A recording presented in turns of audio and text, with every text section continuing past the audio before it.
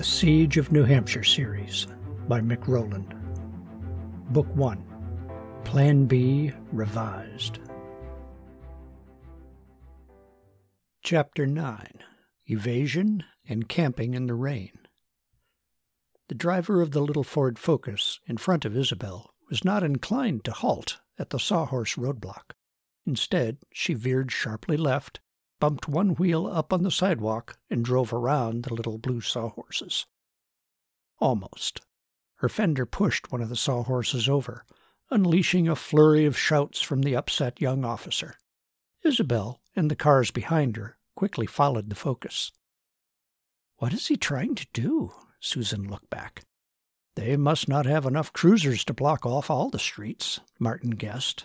"So this poor rookie was dropped off out here with just a couple of sawhorses. Still, I bet he'll eventually get it blocked. All he needs is one overly obedient citizen to stop on the bridge, and everything's clogged up." "Yeah, but why block the streets?" Susan persisted. "That makes no sense." "I don't get it either. That trooper back there said only people who lived in Reading could come in. Maybe there's some sort of order about local traffic only. I don't know. That doesn't make any sense to me either, but I'm glad we're past him." "Tell Isabel that we're almost back to Route 28, Martin said. We'll turn right." The line of traffic traveling north on 28 was moving slowly, with little space between any of the cars. "Isabel says she knows this road," said Susan. "She knows which way to go now." With no hesitation, Isabel pushed out, inserting the corner of her hood between a minivan and a pale yellow pickup truck. The pickup driver laid on the horn, but made the tactical error of braking slightly too. That was all Isabel needed to enlarge her foothold and enter the stream of traffic. "We're not going much faster than a walk," Martin said, "but I'm glad we're riding instead of walking. My knee is really enjoying the break." "Isabel has been thanking us profusely for helping her pass that roadblock. She's one happy mama," said Susan. "Well, I'm glad she's happy, but we're not there yet," said Martin. "I'm still wondering what's up with all these roadblocks. Hey, maybe there's something on the news that'll make some sense of all this. Tell her to turn on her radio." Susan relayed the request. Isabel popped on the radio. The announcer rattled off Spanish commentary at warp speed. Martin felt a little naive for expecting the announcer to be speaking English. It was one of those duh moments that he kept to himself. "So, what did they say?" "Got me," said Susan. "I thought Isabel spoke fast. I'll see if she can summarize for me." The two women began a long string of back-and-forth exchanges. Martin used the time to survey traffic. The northbound lanes were moving slowly, but there was little traffic coming southbound. Was this the general outward migration? There seemed to be few side streets. If traffic stopped, would they get stuck? The yellow pickup behind them was riding Isabel's bumper. He was obviously in a bigger hurry than traffic would allow. "Isabel said the governor has declared a state of emergency. I guess there've been some violent protests in Dorchester and Roxbury. A food protest in Mattapan got bad, and several policemen were injured, so the governor's called up the National Guard to help keep the peace. She said they're telling everyone to stay home and not be on the streets." "I'd love to comply," said Martin. "I sure wish I'd paid more attention in my Spanish classes," said Susan. "Heck," said Martin. "I wish I'd have paid more attention to Sesame Street when the kids were watching it. Besides the numbers, I think I only learned one other word in Spanish." "Oh, what was that?"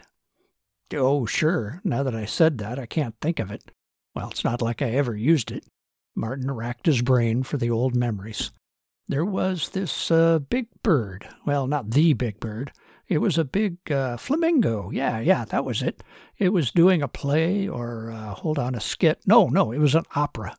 The bird was called Placio Flamingo. Yeah. He was singing about danger as he wrecked the stage set. I loved that bit. Oh, yeah, now I remember. The word was peligro," Martin announced triumphantly.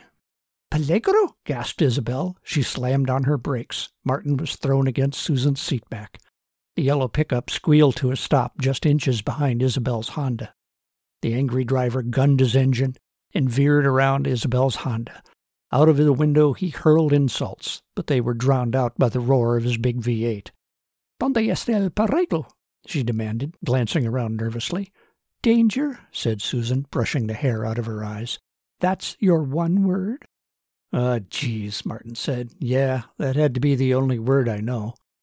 Susan tried to explain to Isabel about Martin's Sesame Street memories, but Martin interrupted. Hold on, what's going on up there?"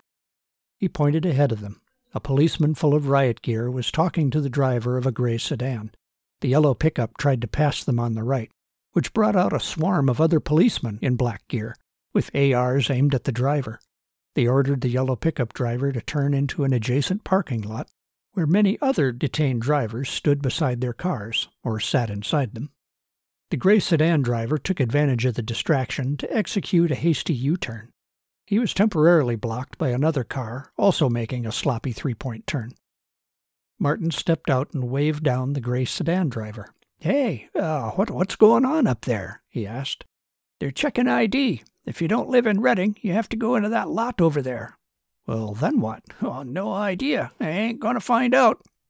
The gray sedan sped away. Martin got back in Isabel's Honda. "They're stopping people without local ID. Why?" "No clue. That was all the guy said. None of this makes any sense, but if they're using guns, it can't be good. We need to turn back and find a way around this." More impatient drivers drove around Isabel's stopped Honda. They, too, got pulled over by the SWAT team. "Have her turn into this side lot over here. I need a sec to look at my map." "Are there riots or something up ahead?" Susan asked. "Is that why they're stopping non-locals?" "Yeah, who knows? Have Isabel keep listening for news. We need to know what's going on out there. We've had power outages before that lasted longer than 2 days, without riots breaking out. This must be something else, too." Martin's finger traced along the map. "We need to take some side streets and get around the center of Reading. We passed a little side street back there." Susan relayed what Martin had said. Isabel veered around a fence and into the next parking lot. "Oh, this is good," Martin said. "I think these parking lots connect. Keep going." They eventually bumped out onto a narrow side street. It ended in a T at another street. "She's asking which way to go now," said Susan. "Give me a minute." Martin studied his map.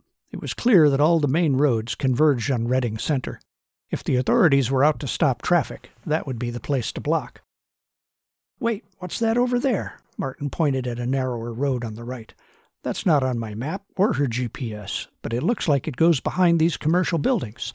Tell her to try that way." Isabel kicked up a swirl of dry leaves as she sped down the narrow commercial driveway. Vast parking lots stretched out behind the low brick buildings. Isabel drove around parked cars and concrete dividers. The last parking lot ended, however, at a landscaped berm. Separating the parking lots was a bark-mulched ridge, about 3 feet high, with a line of yew bushes atop it. "Ah, shoot," Martin said. "So close. That's the road we need, right over there. It connects back to the main road." He pointed between 2 ragged bushes. Isabel sat up tall in her seat to see where Martin pointed.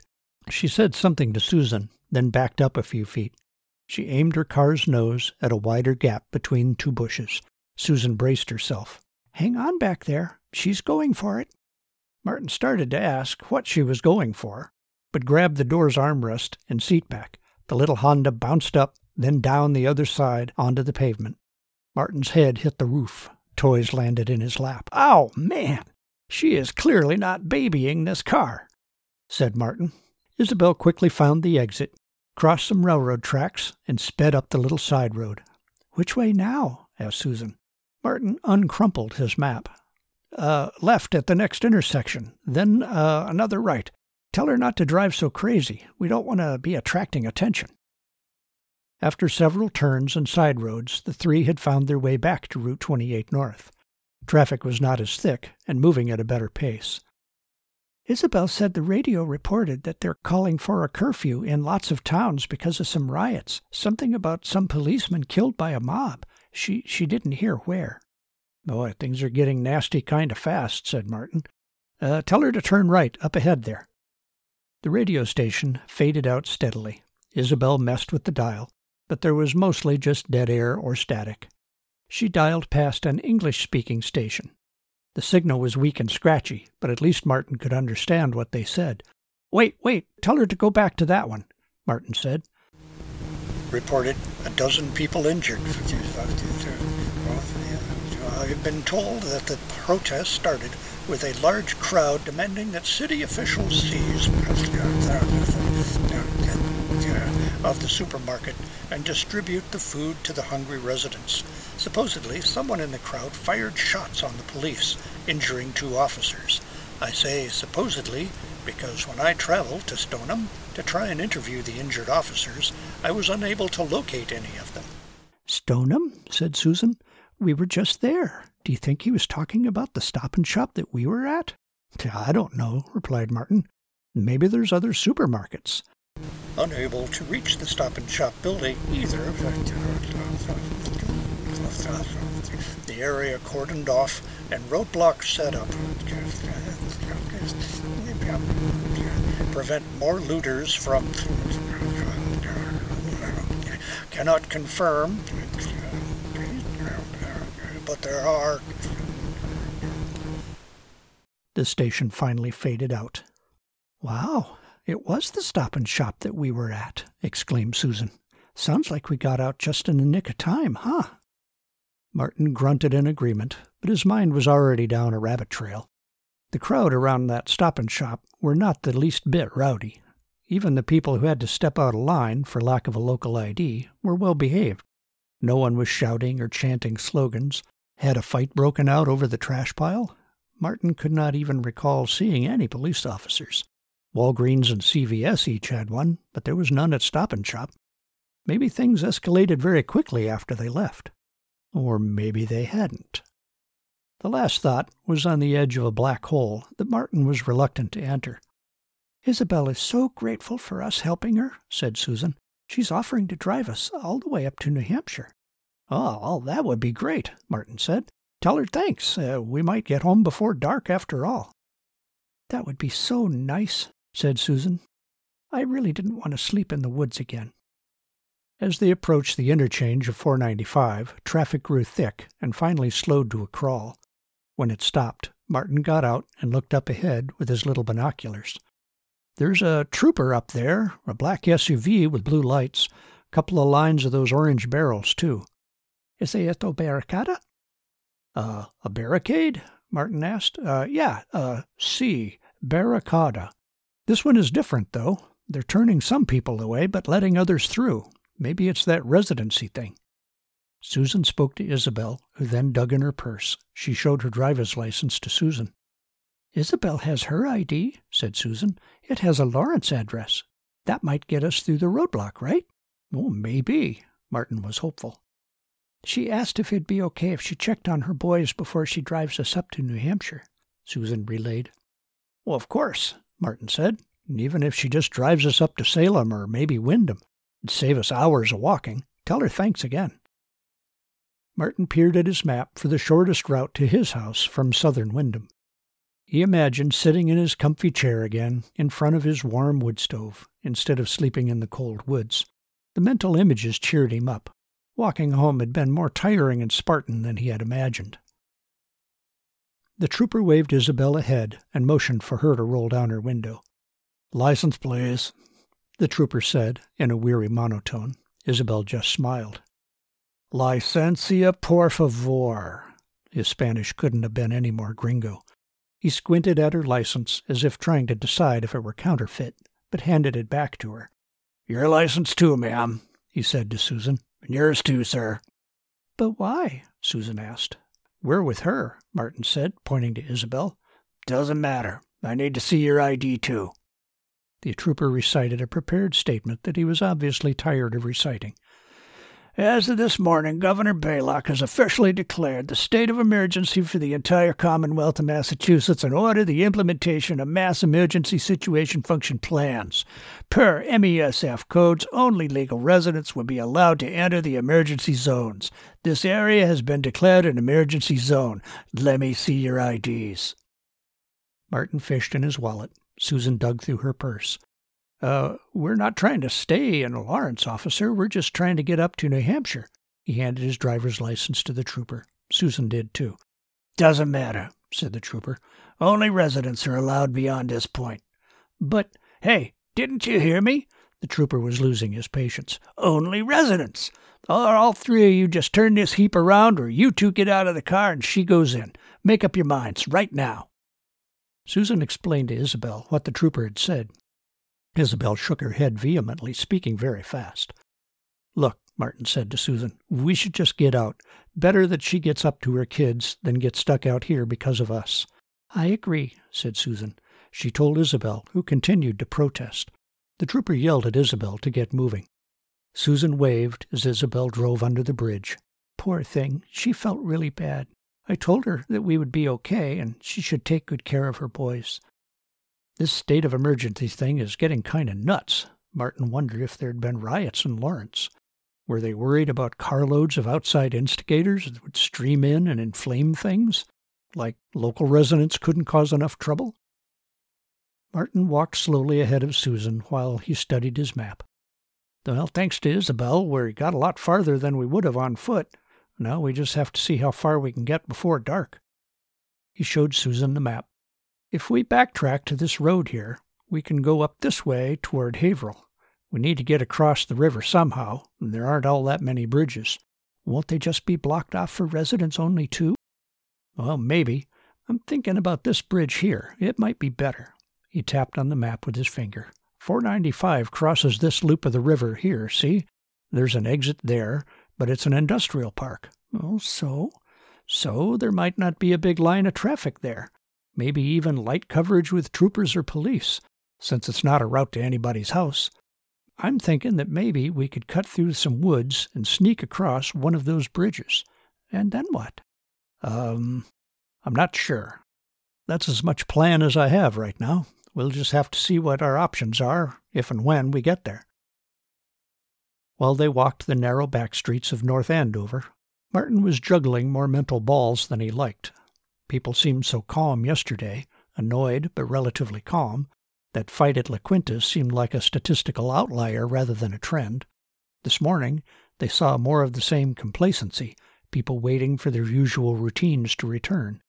There was some tension at Andrews Market and those gas stations, but by and large people were still acting pretty typical. Well, not all that good, he thought, but at least typical. Had things suddenly gone nuts in just 2 days? Protesters demanding food and clashing with police? Riots? This was only the 3rd day without power. Martin didn't want to believe that civility could collapse so quickly. Maybe there had been riots in the inner-city neighborhoods. It didn't take but a day or two for the Ferguson trouble to boil over into riots. Was that happening here? A vague third option danced around the edges of his thinking, like a persistent gnat. Were the reports fake? That seemed impossible to pull off. Even if they could, why would they? He had no warm feelings toward Massachusetts government, but neither was he one of those twitchy-eyed old coots in tinfoil hats, bristling with paranoia about the government. He had a hard time picturing mass government as the diabolical beast from the Book of Revelation. A pack of 300-pound Keystone Cops seemed more fitting. They didn't seem competent enough to be deliberately evil. Trying to rationalize what he had seen and knew, he wondered if the governor knew that the outage was going to be a long one. Food and fuel shipments would be virtually halted. Trouble could brew up. Were they trying to get everyone locked down before riots? Real riots could break out? Were the riot stories just to scare people into complying with their stern emergency protocols? Was it authoritarian control via the smokescreen of public safety? "Hey, could we take a break?" Susan called out. "Huh? Sure. Sorry, I've been kind of lost in thought. I noticed. You haven't said a word for blocks. I thought you were really angry or something." "Oh, no, not angry, just thinking." "I guess. You walked right through that busy road back there without even looking. Good thing those people slowed down for you."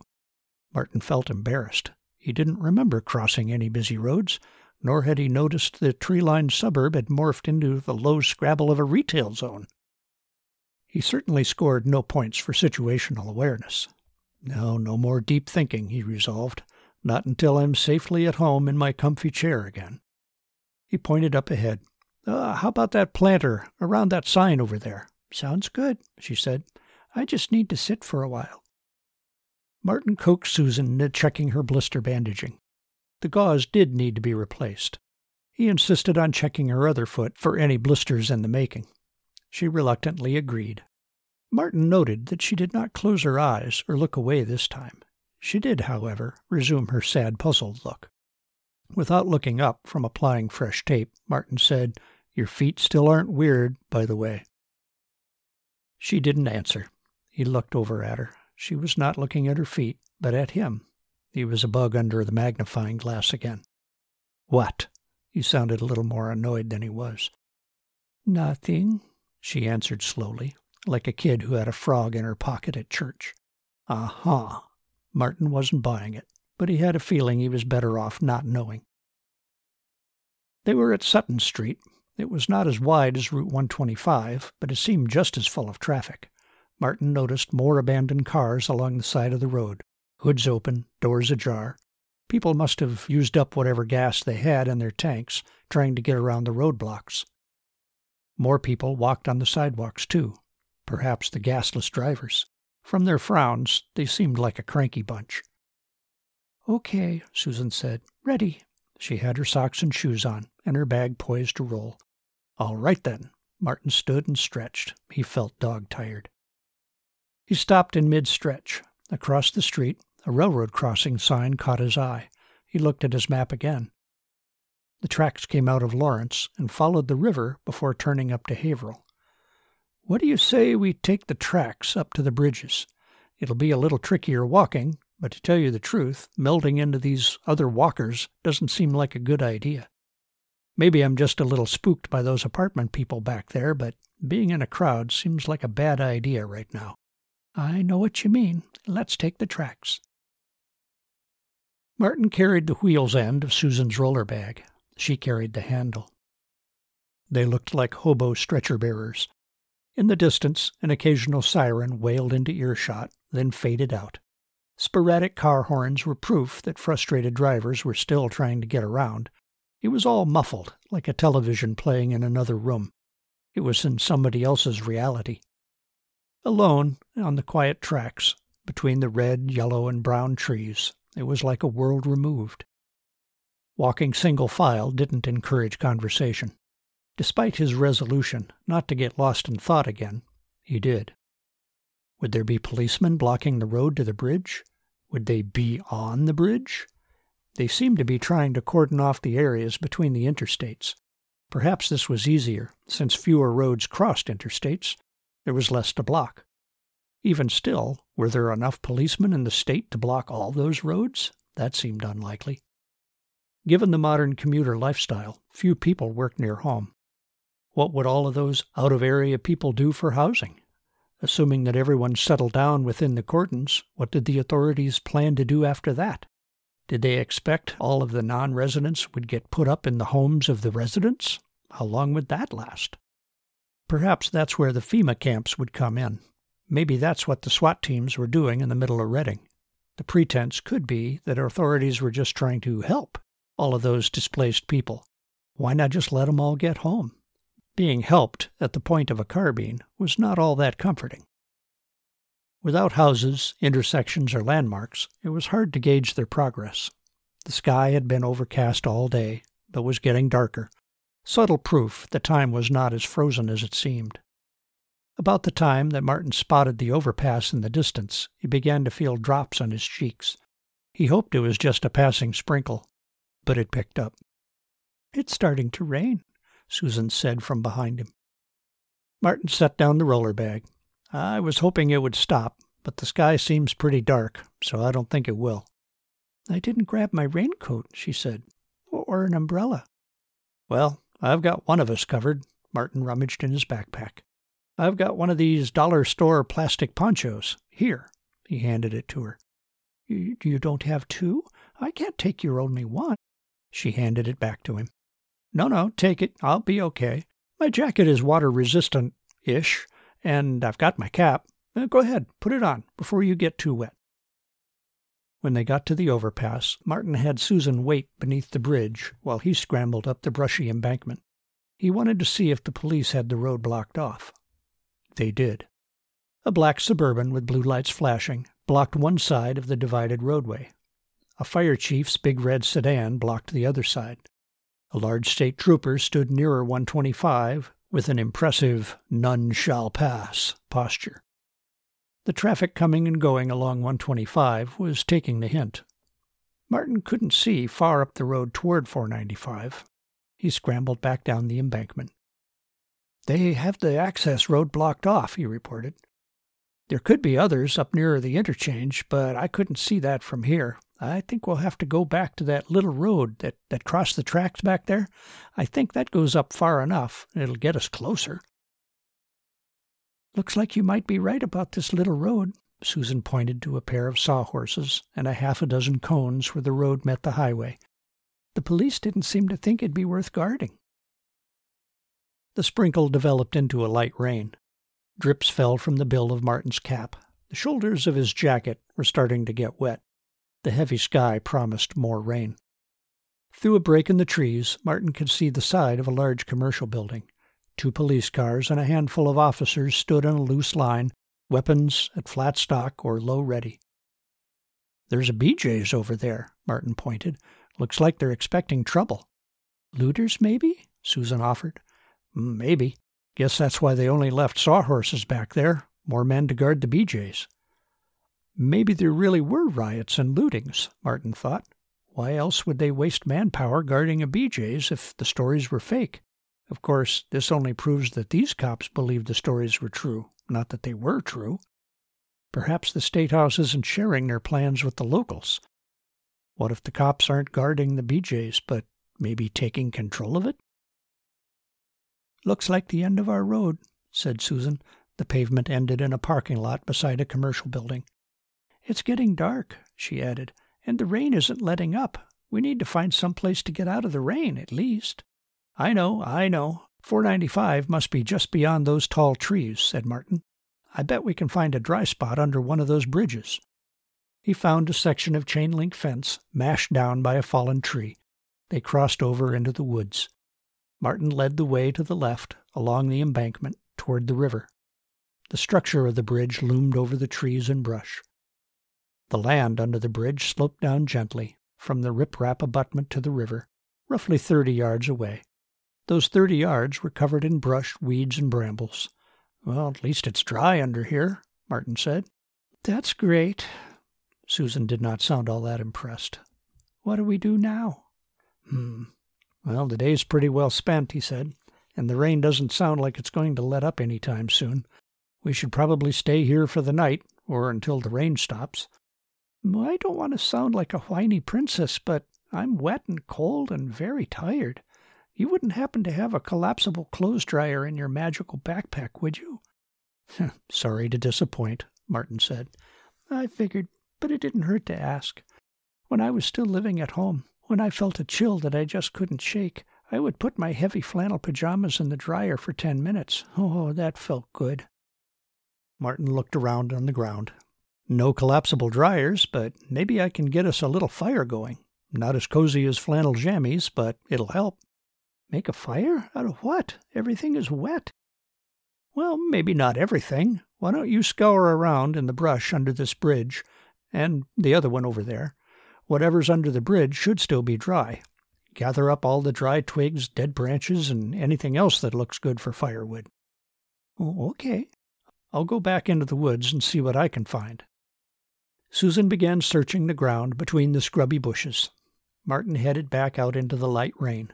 The canopy of leaves was still shedding the early rain, so beneath the trees was still relatively dry. He found several good low-hanging dead branches that were still dry. He broke off what he could, sometimes using his puny multi-tool saw to score the bigger ones for easier breaking. Martin gasped. "Jackpot!" He dropped his armful of branches. A tall, slender tree, dead for a few years, had fallen over, but gotten hung up in the branches of 2 medium-sized oaks. From the pattern of the branching, it appeared to have been a maple. Good hardwood. The twigs and bark were gone from the upper half. The base was all pithy from rot. "Now to get you down, my pretty," Martin said in his Witch of the West voice. He tried shaking and bouncing the maple, but the branches were too interlocked. Martin squatted down at the rotten base of the maple to see if he could yank it loose from the oaks. He was more successful than he expected. The butt of the maple was not attached, but simply sitting on the ground. His tug released the power of gravity. The dead maple lunged forward, knocking Martin to the ground. Several sharp cracks rang out from overhead as branches broke. The maple fell. Martin stood up, laughing as he brushed the wet leaves off himself. "Well, now to make you more portable," he said to the tree. The upper branches broke off easily enough. More good medium wood for the fire. What they needed were some thicker logs that would last longer. He positioned the maple between two oak trunks and pushed. A strong push broke off the barkless top. He wanted one more big break to give him 3 manageable pieces. He positioned the trunk between the oaks and pushed again. Nothing, not even a crack. He flung himself at the maple trunk. He bounced off. "Martin?" Susan called out. "Are you out there?" "Yeah, I'm over here." "I heard a lot of crashing and cracking. Are you okay?" "Well, pretty much. I found some good big wood, but I could use your help." He showed her the maple trunk between the 2 oaks. His plan was for her to pull and him to push at the far end for best leverage. They would use bounces to create some peak stresses and break the maple. The first few tries yielded a few encouraging cracking sounds, but no break. "Hold on," Martin said. "Let me shift it over. All these little mushrooms on the bark could mean a weaker spot. Okay? This time for sure. On 3. Martin braced himself and started the bounce. 1, 2... The maple broke with a dull crunch on the second bounce. The sudden release sent Susan onto her back. The log was going to fall on top of her. So with the last of his shaky footing, Martin tried to toss the log upwards like a volleyball player's diving save. The log did arc up over Susan's head, but Martin fell partially on top of her. It took him a moment to get his bearings. He pushed himself up on his arms. The log had landed ahead of him. That was good. "Susan?"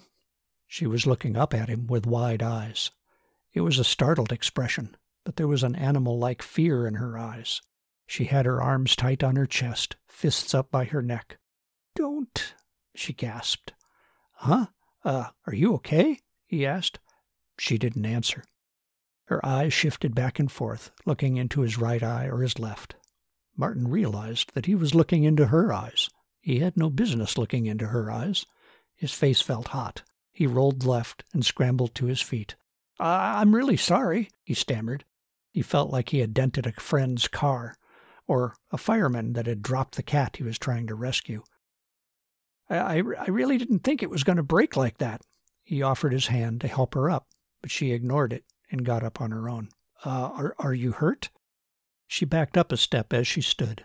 She kept looking at Martin as she brushed the leaves off her pants. Her expression morphed from worry to sadness. This made Martin squirm inside.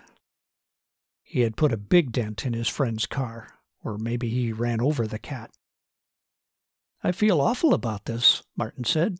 "We needed some bigger wood, you see, to make the fire last, and—" "It's okay," she said flatly. Nothing about her body language agreed with her words. Rain drizzling down Martin's collar reminded him of his goal of making a fire. "Well, I'm going to take this wood under the bridge so it, Martin rushed to gather up the sections of maple in his arms. Action always felt better than searching for words that wouldn't come. He returned to get his pile of dead branches. Susan still stood, staring at the ground. "I'm going to make that fire now," he said. "You should at least come stand under the bridge, out of the rain." Martin dropped his armload at the base of the bridge's heavy stone riprap. He set about pulling up the weeds and scrawny brushes around his pile of logs to make a small clearing. He set the pulled brush atop the edge bushes to improve their visual screen. A few other stones were small enough that he could muscle them down the embankment and set them up as a back wall for their fire. He didn't want their little campfire to be seen far and wide. especially from the deck of the southbound bridge.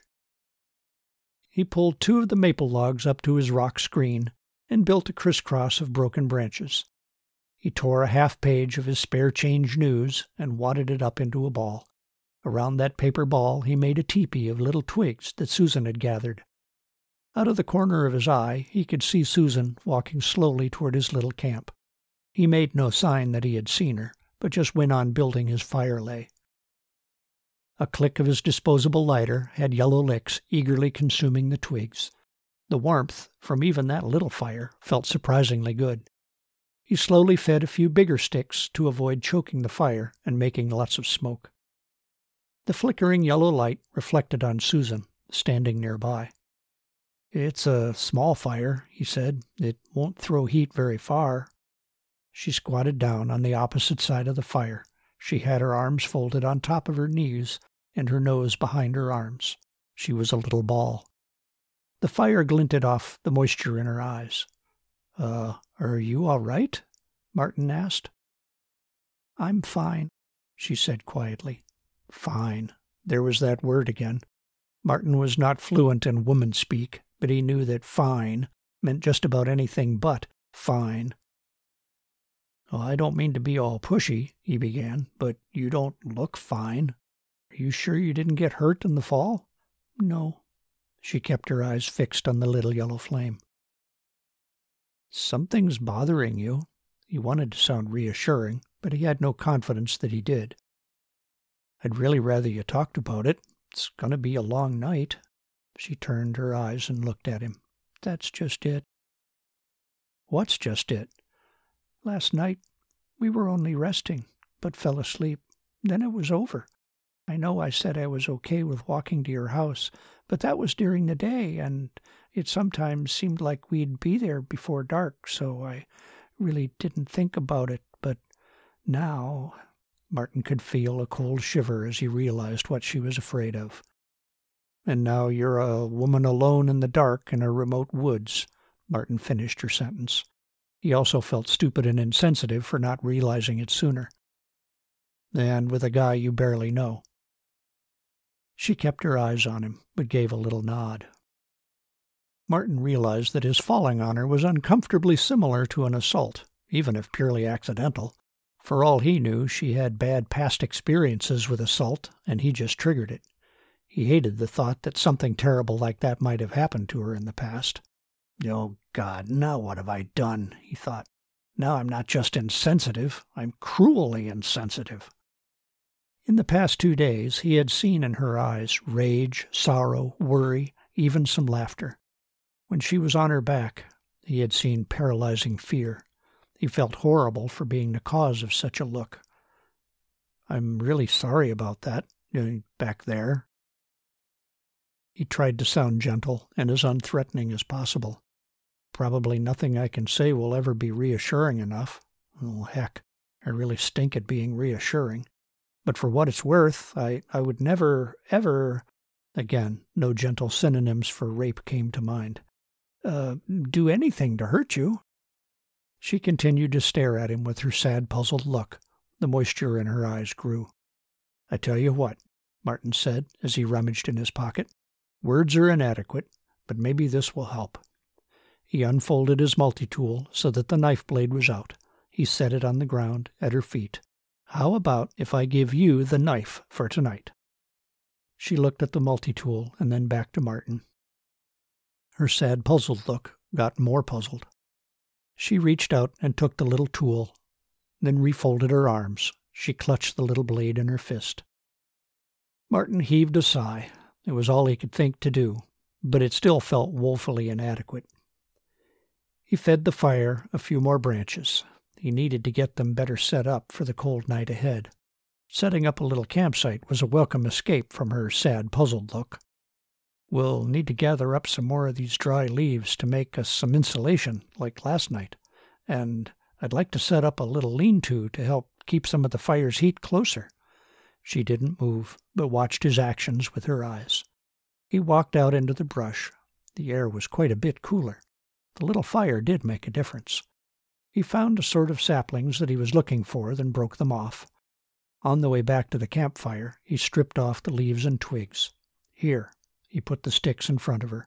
"You've got the knife, so could you whittle the ends of these 2 poles into points? I want to push 'em into the ground." Without waiting to see if she would whittle the sticks, he dug in his bag and pulled out one of the mylar blankets and a roll of paracord. He smiled when he turned back. She was finishing the point on the second stick. "Okay, while I work with these sticks, you should round up some more armfuls of leaves." She returned after a few minutes with an armful as he finished lashing together the frame. He draped the mylar over the little ridgepole stick. "Put the leaves under there. The mylar will reflect the heat from the fire." "That looks kind of small," she said cautiously. "It'll be enough for one. You." "But what about you? Are you going to set up another shelter for you, too?" "Nope. One of us has to stay awake and tend the fire and keep watch. While I was out looking for sticks, I checked to see how visible we were. The good news is we're good as long as we keep the fire low. Little fires, however, need to be fed more often." "But—" "No buts. You curl up in there as best you can. I'll sit over here on the other side of the fire. You'll have the knife. You'll be okay." Martin sat on his pile of leaves and leaned back against the backrest of pine branches that he had propped against a large stone. He could reach his pile of firewood without having to lean forward. He reasoned that he could get a bit of rest and still keep something of a watch. He hoped that anyone approaching would make noise moving through the tangled brush. Susan had curled up on her side, facing the fire. "I'm going to set up a little rain catcher," he said to her. "We'll need more water tomorrow, and it's abundant right now." He draped the poncho between some branches to form a shallow V, clipped his pen to the bottom edge of the plastic to provide a weight and a path for the dripping water. Beneath the pen, he positioned one of their half-gallon milk jugs.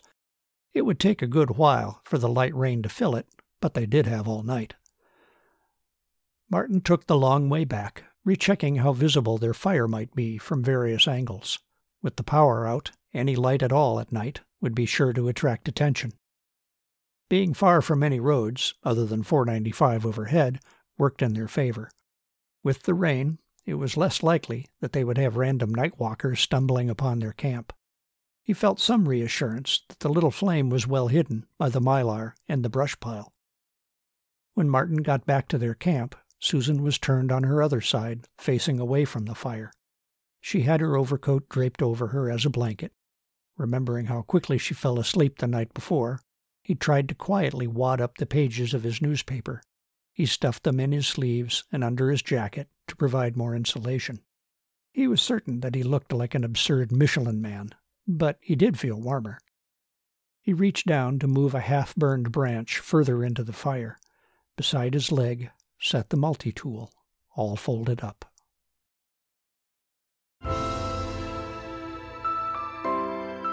Thanks for following the story so far. You can check out where the story goes at mickrowland.com. You can also send me any comments you might like at mick@mickrowland.com. Thanks again.